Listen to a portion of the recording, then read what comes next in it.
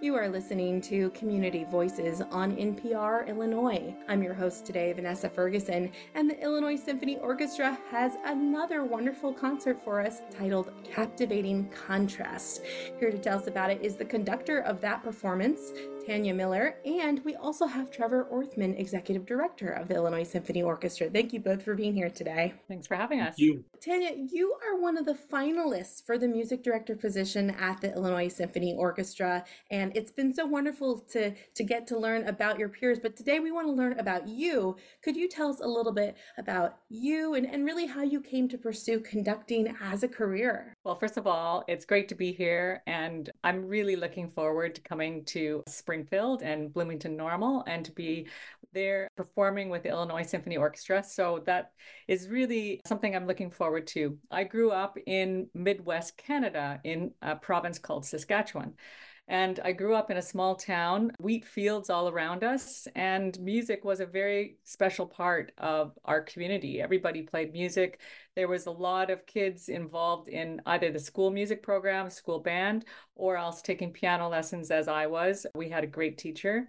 And so just growing up with music was kind of a part of my culture. And I had no idea that I was going to be a conductor. I thought I was going to be a famous piano player. And I grew up and I practiced every day, so many hours. And as I got into university level, I started to, first of all, discover that I loved to work with people. And playing piano was somewhat isolating. And I also was an organist and I started conducting choirs.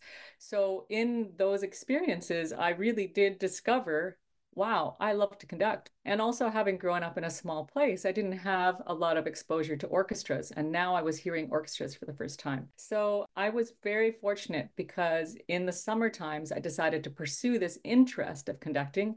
And I met my future teacher at the University of Michigan. And he gave me what I feel is a big break and said, come with me, come and study. And so I went to the University of Michigan. And actually, my first teacher was Bob Reynolds, but my second teacher was Kenneth Kiesler, who used to be the music director of the Illinois Symphony Orchestra. I think at the time called Springfield Symphony Orchestra. So I actually traveled to Springfield one time when he did an opera called Ravel, L'Enfant et le Sortilège. I was one of the crew that he brought there. So I've been there before, actually. They probably don't remember me, but I remember them. Anyway, my career just took me one step at a time through opera. I started opera conducting. I went to the Carmel Bach Festival. That was my first real job. And then I got the job with the Vancouver Symphony Orchestra as assistant. And then I became the first music director. Well, my first music director position was with the Victoria Symphony in Canada. And at the time, I was the youngest music director in Canada and the first female of a major orchestra. So at the time, it was a big deal. And, you know, I just stayed there for 14 years and loved being a part of the community and connecting with people. And here we are. Let's talk about this upcoming concert. It's titled Captivating Contrast. Now, I find that I enjoy music even more when I know the story behind it and what to listen for in the music. So can you talk us through each piece and what makes it captivating? Well, I think the contrast part of that title is really very important. And there is a connection. You know, music always has ways of connecting within itself. So we have three very diverse pieces on this program, and yet they all have ways that they are deeply connected to each other. And I find that fascinating. Whenever you put three pieces of music together or four pieces of music together on a program, you take everybody on a new direction of how they listen and how they experience something. So we open up this program with Beethoven. Everybody knows Beethoven, but what we're going to experience is actually a very dramatic overture. It's his Leonore Overture number 3. He wrote 4 overtures to his opera Fidelio. And he actually wanted to call the opera Leonore, but at the time there are 2 other similarly named operas out in the repertoire. So the theater itself renamed it Fidelio. And in this story, we have Florestan, who is in a political prison. He's near death. And we have Leonore, his wife, who is desperately trying to find him. So she disguises herself as a prison guard named Fidelio and tries to find him before an evil guard named Pizarro murders him. And she manages to do it just in the nick of time, just when the minister was coming to inspect the prison and he's about to murder Florestan, she stops him and, it's a celebratory ending. So what I love about the overture is that through Beethoven, we are really able to reach the feelings of fear, the feelings of solitary confinement. I mean, the very beginning is so stark and so slow that we just feel all alone as we listen to it. And then you do, in the course of this beautiful overture, 14 minutes overture, we feel the love of Leonore and Florestan. We feel the hope that starts to emerge, and you really feel the emerging of it. You feel the celebration at the end. You feel all of these emotions. And what's amazing is, even if we don't know anything about Florestan or Leonore or Fidelio, we all have experienced those feelings of being, alone or being scared or celebrating. And that's the capturing of who we are that music always gives to us. It always takes whoever we are in the seats and transports us somewhere according to our own lives and our own way of taking that in. And I feel like this program overall is a little bit connected to war. Napoleon went into Vienna. His army conquered Vienna in 1805 when Fidelio was first presented.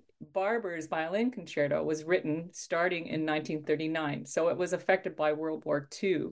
And Nielsen Symphony No.5 was written in 1920 to 1922, and many people feel that it's his war symphony, that it was a reflection of World War I. He denies that it's specifically about World War I, but also says that who can discount how World War I affected all of us as artists. And in fact, in Nielsen's Symphony No.5, there is a war inside the first movement. It's profound. All of a sudden, in this music, which is serene and beautiful and elegant, there's a sense that the winds start to change. There's a tension that starts to come about. And here's where we have our contrasts. We have the contrast of something very beautiful and at peace at the beginning, and then this sense that we are almost like we're on a boat on a river that was once serene, and now we're hurtling towards some rapids. And what happens is, in the score, we are instructed to have the orchestra, which is now getting louder and louder and fighting within itself. The snare drum is indicated by Nielsen to just start battering of their own accord. So without being in a rhythm, they are making up their own part. And there's a sense that the snare drum is at war with the rest of the orchestra. And it is a profoundly chaotic and overwhelming moment, which ends with everything letting go and almost like the sun sets. So what I think Nielsen was after was this sense of contrast, of something that is really exploring opposites, that you can't really have something dark if you don't know what light is. And if you don't know what the sun is, you don't know what the night is. You know what happiness is only because you've experienced sadness. If everything was always in the middle, you would never know what joy is, or you would never know what true tragedy was.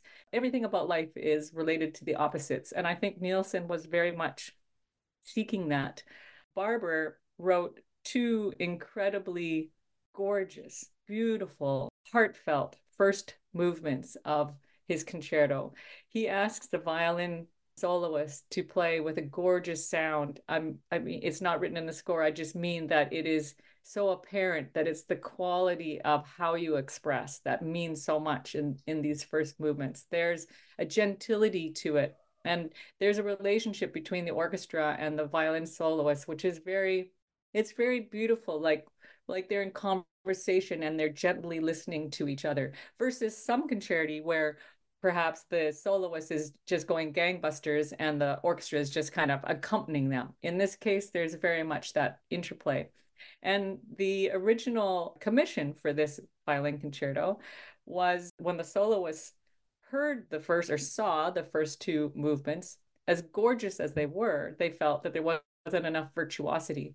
So the third movement more than makes up for that, because the third movement is full of this perpetual rhythm, which means that the violinist plays triplets and never stops. And these are hurtling through 4 minutes of absolute, you grip the edge of your seat. Oh my God, are they going to make it minutes? And that includes a virtuosity for the orchestra itself, which is also gripping, sitting at the front of their chairs, counting like mad, just to hang on so that we don't lose sight of that amazing virtuosic soloist that we're accompanying. This sounds so riveting, and it's funny because I was listening to the Nielsen Symphony piece, and as I was listening, I'm like, there's a lot going on in here, and you mentioned the snare drum, and I'm so glad you pointed that out, because when I do think of a snare drum in a piece like that, I do think of some kind of wartime piece. And as I was listening to it, I'm like, this is the piece I was listening to was about 30 minutes long, and I'm like, this is a bit of a workout.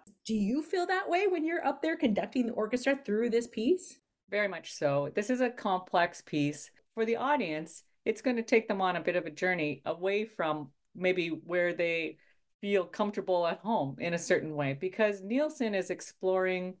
It's very beautiful what he writes. And also on the opposite, sometimes it's not beautiful. But the beauty doesn't come from a standard sense of harmony and melody, but rather there's a sense that it's flowing forward. He has these oscillating, repeating figures that kind of carry us along, as if we're in the wind, or if we're, as I said, on a river that's gently moving us somewhere.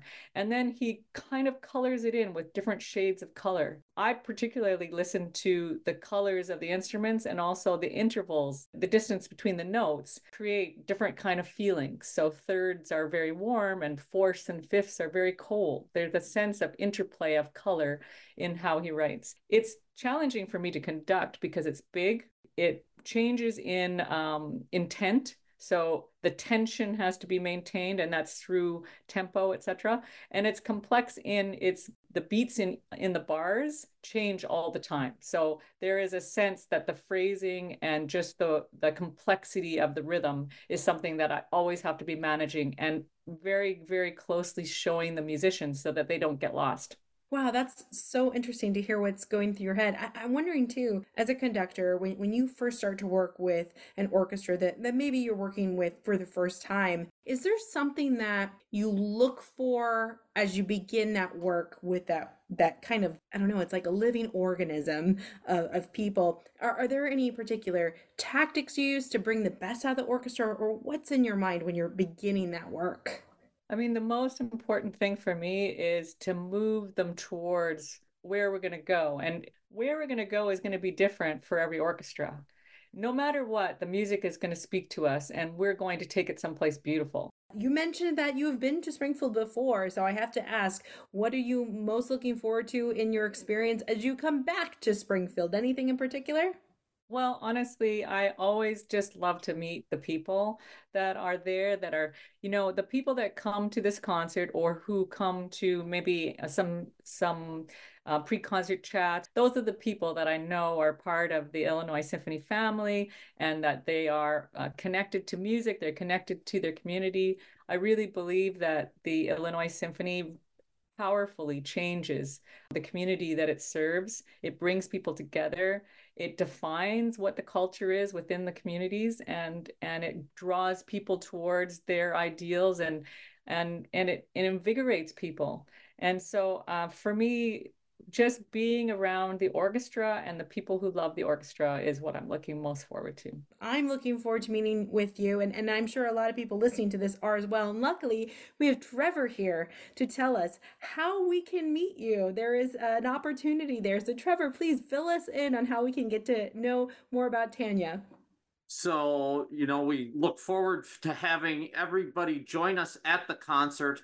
But then following the concert, we have a wonderful play-on after party, and it features light hors d'oeuvres, but the best part of it is it also features music. And at this concert, we will have the Jose Gobo Jazz Trio performing, and then the reception, and the audience just loves to stay after and mix and mingle with other concert goers. And then they also have the ability to meet the conductor, which many of them sort of stand close to the doors where the conductor usually enters the lobby just so they can get the first chance to talk to them. So be ready for that.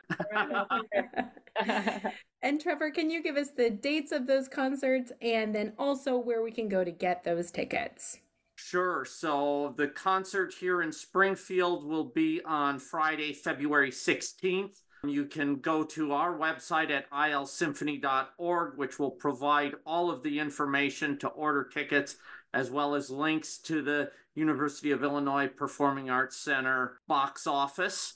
If you attend on Friday evening and want to experience it again because you've just been introduced to one of those great masterpieces that you've probably not listened to in your life, you can drive up to Bloomington on Saturday evening at the ISU Center for the Performing Arts. And again, you can go to our website and that will provide information on ordering tickets there. So it should be a wonderful concert, something I'm looking forward to. Barber Violin Concerto is one of my favorites since I grew up playing violin. Just will be an incredible evening. Oh, see, now that's a little bit of insight that I love because I'll whisper to the person next to me. I'll go, Trevor loves this song. Trevor loves this. He plays violin himself. So this is so fun. But it has been great that not only did we get to sit down and talk to you both today, but that you are serving us another wonderful concert that we get to enjoy in our community. We really appreciate it. Thank you so much to Trevor Orthman, the Executive Director of the Illinois Symphony Orchestra, and then, of course, our guest conductor of the performance, Captivating Contrast, Tania Miller. Thank you both for being here today on Community Voices. To hear more from the Community Voices team, visit nprillinois.org.